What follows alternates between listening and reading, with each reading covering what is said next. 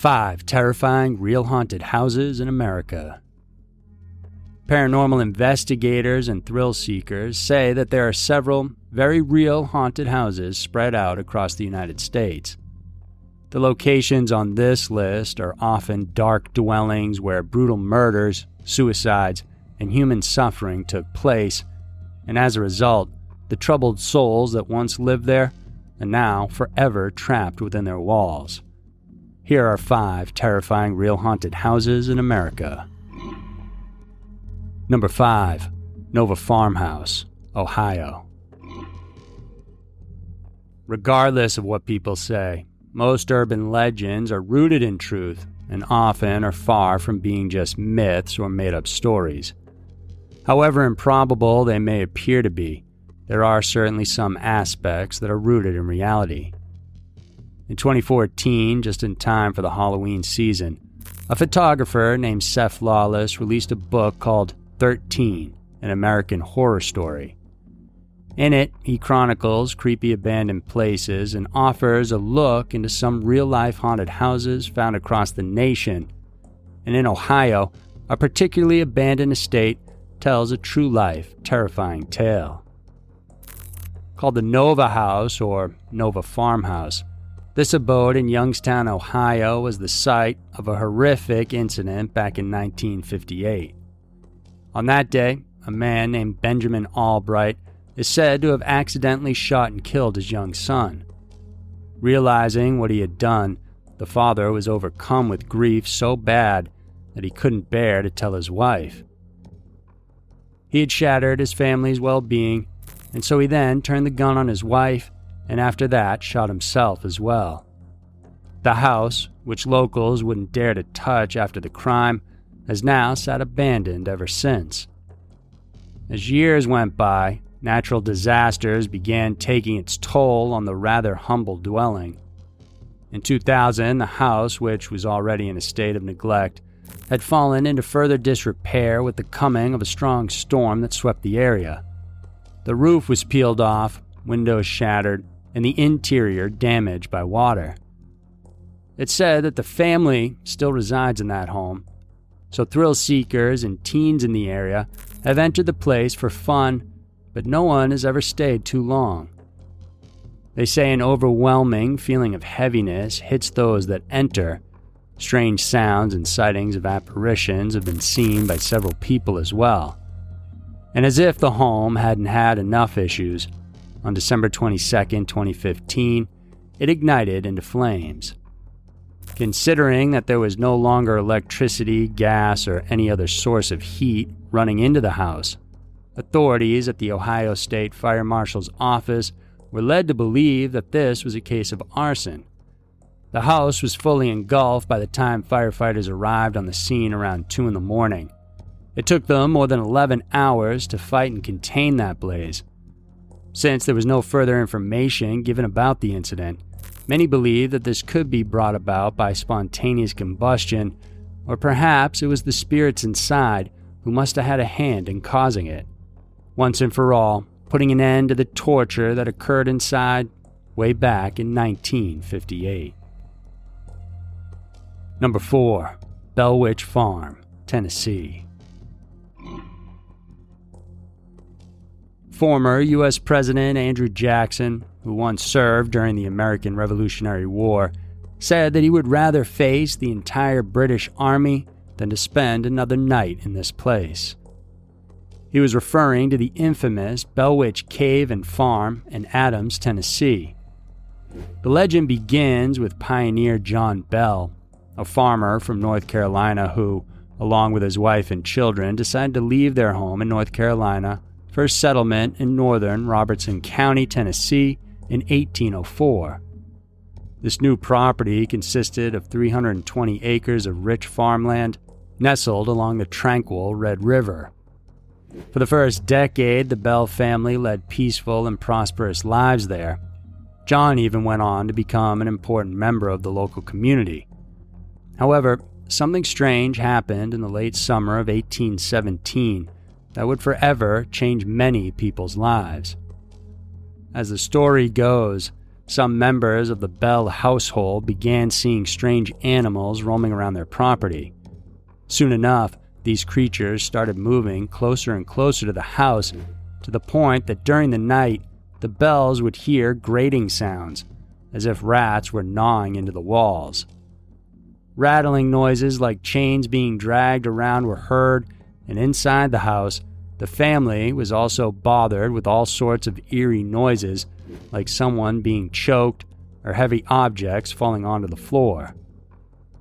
But there was no animal infestation, and this went on for an entire year, where the Bells kept the terrifying experiences to themselves out of fear of ridicule. But when things began to get out of hand, John finally confided in his neighbor, James Johnson, about the things happening at his farmhouse. Out of curiosity, James brought along his wife to spend the night in the Bell household, and sure enough, the chilling noises were once again heard. Johnson and Bell both decided to share their weird experience to the rest of the community, of which a committee was then formed to investigate the anomaly. It didn't take long for people from neighboring towns to hear and witness it for themselves, what was then called the Bell House haunting. Something strange was going on, but no one could figure out what it was. In time, the unforeseen force began to have a voice, and several witnesses have sworn that they've heard a spirit saying, "I am nothing more than old Kate Batts' witch." Batts was a neighbor of the Bell family, and she was known in Robertson County for her eccentric ways. Varying accounts say that she had a quarrel with John over what was believed to be a botched land deal. Out of revenge, the woman allegedly cursed the family when she died, and from that point on, the spirit was given the name Kate, the Bell's witch. Kate continued to torment the Bells, and among those who suffered the most were John and his youngest child, Betsy. In Betsy's case, the malicious entity would pull the little girl's hair and tie it in knots. As if not being satisfied by this, the witch went on to hit and slap the 11-year-old until she was bruised. John himself experienced physical abuse, which he described as feeling like his throat was being hit with a stick. These inflictions took a toll on the farmer, and he grew weaker over the years until he died in 1820, when he was just 30 years old. In the years to come, the Bell Witch continued to haunt the Bell farmhouse. Meanwhile, more and more people traveled from near and far to visit the cursed dwelling, until authorities had to demolish it in the later part of the 1800s for safety purposes. As of today, the company, Historic Bell Witch Cave Incorporated, manages and preserves some of the artifacts salvaged from the original cabin, so anyone can visit there if they dare. Number 3. The House of Death, New York. Located in the picturesque neighborhood of Greenwich Village in New York City, stands a famous 19th century classic brownstone. This 4-story townhouse seems to emanate that timeless and sophisticated charm that passers-by can't help but admire. But beyond its facade hides many tales of terror, madness, and death. Aptly named the House of Death, this property was once called home by several of America's most affluent and known personalities. However, many of the people that live there will attest to the unbearable kind of horrors residing within its walls. One of its former owners, novelist Mark Twain, whose real name is Samuel Clemens, wrote about his weird experiences living in the building between 1900 and 1901. One evening, he saw a piece of wood moving across the room, hovering in mid-air all by itself. A notable ghost skeptic, Twain took a gun and fired at it. He then saw the wood fall to the ground and claims that it was then surrounded by blood. But true to his convictions, Twain said that it was nothing but rodent blood. Interestingly, his presence is said to have remained long after he moved out from the house as well. Subsequent occupants have sworn to have seen his ghostly figure roaming around the property. At one point, he even spoke to a mother and daughter who found him looking out a window He said, "My name is Clemens, and I has a problem here I gotta settle." In 1937, the house was converted into a 10-unit apartment building. Despite the new renovations, though, the hauntings didn't stop, and in fact, they only got worse. One of the residents, actress and psychic Jane Bartle, wrote in a memoir about the unnerving encounters she and her family had at the House of Death. One day in 1957, Bartell saw a ghostly figure following her around the house. Mounting up the courage, she reached out to touch the spirit, which she described as a substance without substance, chilly, damp, diaphanous as marsh mist or a cloud of ether. They also began to notice their pets getting aggressive for unknown reasons. Alarmed, they sought help from a paranormal expert to investigate the anomaly, where they found out that the place was riddled with many otherworldly entities, including the ghost of a young girl, the spirit of an aborted child, and even dead animals. The family left, but only for the hauntings to follow them. After the completion of her novel, which she wrote based on their terrifying experiences at 14 West 10th Street, Bartell died under mysterious circumstances to which there's not a lot of information on, and she supposedly committed suicide at the age of 51, right before her novel was released. A few years after that, the House of Death became the residence of a real-life monster. In 1987, famed lawyer Joel Steinberg was arrested for going into a fit of rage and beating his girlfriend, Hedda Nussbaum, a children's book author, and her daughter, Lisa. The mother was able to survive, but the 6-year-old girl eventually succumbed to her injuries. The man was convicted of first-degree manslaughter and put behind bars, but he was released in 2004. As of today, the building is believed to be haunted by no fewer than 22 spirits whose souls couldn't find rest from the horrors they suffered inside that New York City building. Number 2. Haught Mansion, Michigan. Long before it fell into its current dilapidated state, the Haught Mansion in Brush Park, Michigan, once had a distinct charm that attracted visitors from all over the country and beyond. Interestingly, these guests were predominantly males, men who belonged to the higher echelons of society. In 1941, this property was once used as a brothel, catering to the particular needs of upscale gentlemen. Of course, the services provided at a brothel are of a sexual nature, but this place was different. And it appears that the clientele's particular desires went beyond what would be considered the norm. After the place closed down, various items and devices were found that indicated there were acts of torture, whippings, beatings, brandings, and even full-on restraints. Beyond that, it got even worse when a number of dead bodies were discovered in its basement, and each torso and chest area of the victims were branded with circles.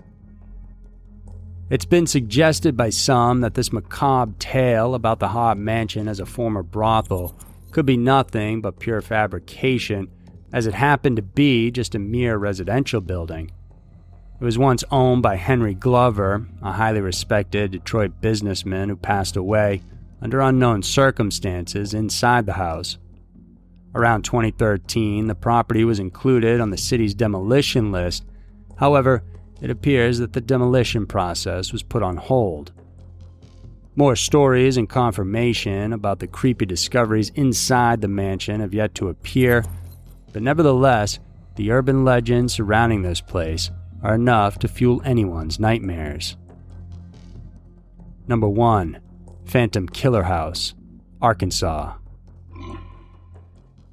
In the summer of 1946, the quiet town of Texarkana, Arkansas was in a panic when news of an unsolved string of murders broke out. At dusk, citizens locked themselves indoors while local police patrolled the streets, including even the most remote outskirts. The people armed themselves so heavily that gun stores ran out of weapons and ammo at a record rate. Authorities even had to call the Texas Rangers to help investigate and apprehend what was then being called simply the Phantom Killer. This unknown perpetrator was held responsible for the brutal murders of 5 people and serious injuries of 3 others.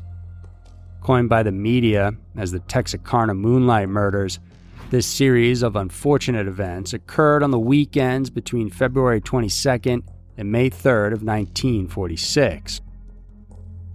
It began with a violent attack on 25-year-old Jimmy Hollis and his girlfriend, 19-year-old Mary LeRae. The young couple were parked on Lover's Lane, which is on the Texas side of town, when a man wearing a white cloth mask, like that of a pillowcase with holes cut out for his eyes, shone a flashlight in the window and brandished a pistol. He told Jimmy, "I don't want to kill you, fellow, so do what I say." Jimmy was then hit over the head with a gun which fractured his skull. The screams of the young woman alerted neighbors, which made the perpetrator flee, and both of them luckily survived. But 4 weeks later, the Phantom Killer committed his first double murder by killing Richard Griffin and Polly Ann Moore. Both of them were shot in the back of their heads. Richard's murder occurred in the car they were driving in, while Polly was killed somewhere else and then placed on a blanket neatly nearby. Less than a month after that, the serial killer murdered another young couple, 17-year-old Paul Martin and 15-year-old Betty Jo Booker. Both were shot in the face and torso, although Booker's body was found some 2 miles away from Paul's, and she was neatly placed in a field with her hands inside her pockets. Police were now aggressively hunting for the Phantom Killer. Emboldened by this, though, the killer struck again just 3 weeks later. This time it happened on the Arkansas side of Texarkana. The yet-to-be-identified suspect attacked Virgil Starks and his wife Katie. The latter managed to survive, but her husband did not. There were a number of suspects thought to be responsible for the crimes, but due to the apparent lack of evidence, these leads were never pursued any further. No one was ever convicted for the murders, and to this day the case remains a mystery. But many locals believe that the horrors committed by this unidentified person can be traced back to a certain decrepit house in town. Now known as the Phantom Killer House, this broken-down abode happens to sit right in front of the road where one of the murders was committed. It is yet to be verified if this now torn-down property was owned by the slayer. However, many people say that it was in this house that the killer took some of his female victims before killing them and then leaving the bodies for authorities to find. One could only imagine the extent of terror that these unfortunate women would have had to suffer through if in fact that home belonged to the Phantom. But since the house is no longer standing, it seems as though we'll never really know. So there were 5 terrifying real haunted houses in America. It's said that home is where the heart is, a place where we can lay down our worries, take a rest, and find comfort. But sometimes, as these places have shown, a house can be filled with horrifying things happening inside them just behind the closed door. If you enjoyed watching this video, then please remember to subscribe to our channel. We have new videos coming out every single week for you guys to check out. And check out our new podcast called Everytown, which is available wherever you listen to your podcasts and on this channel as well every Friday. Thanks for tuning in, and we'll see you guys soon.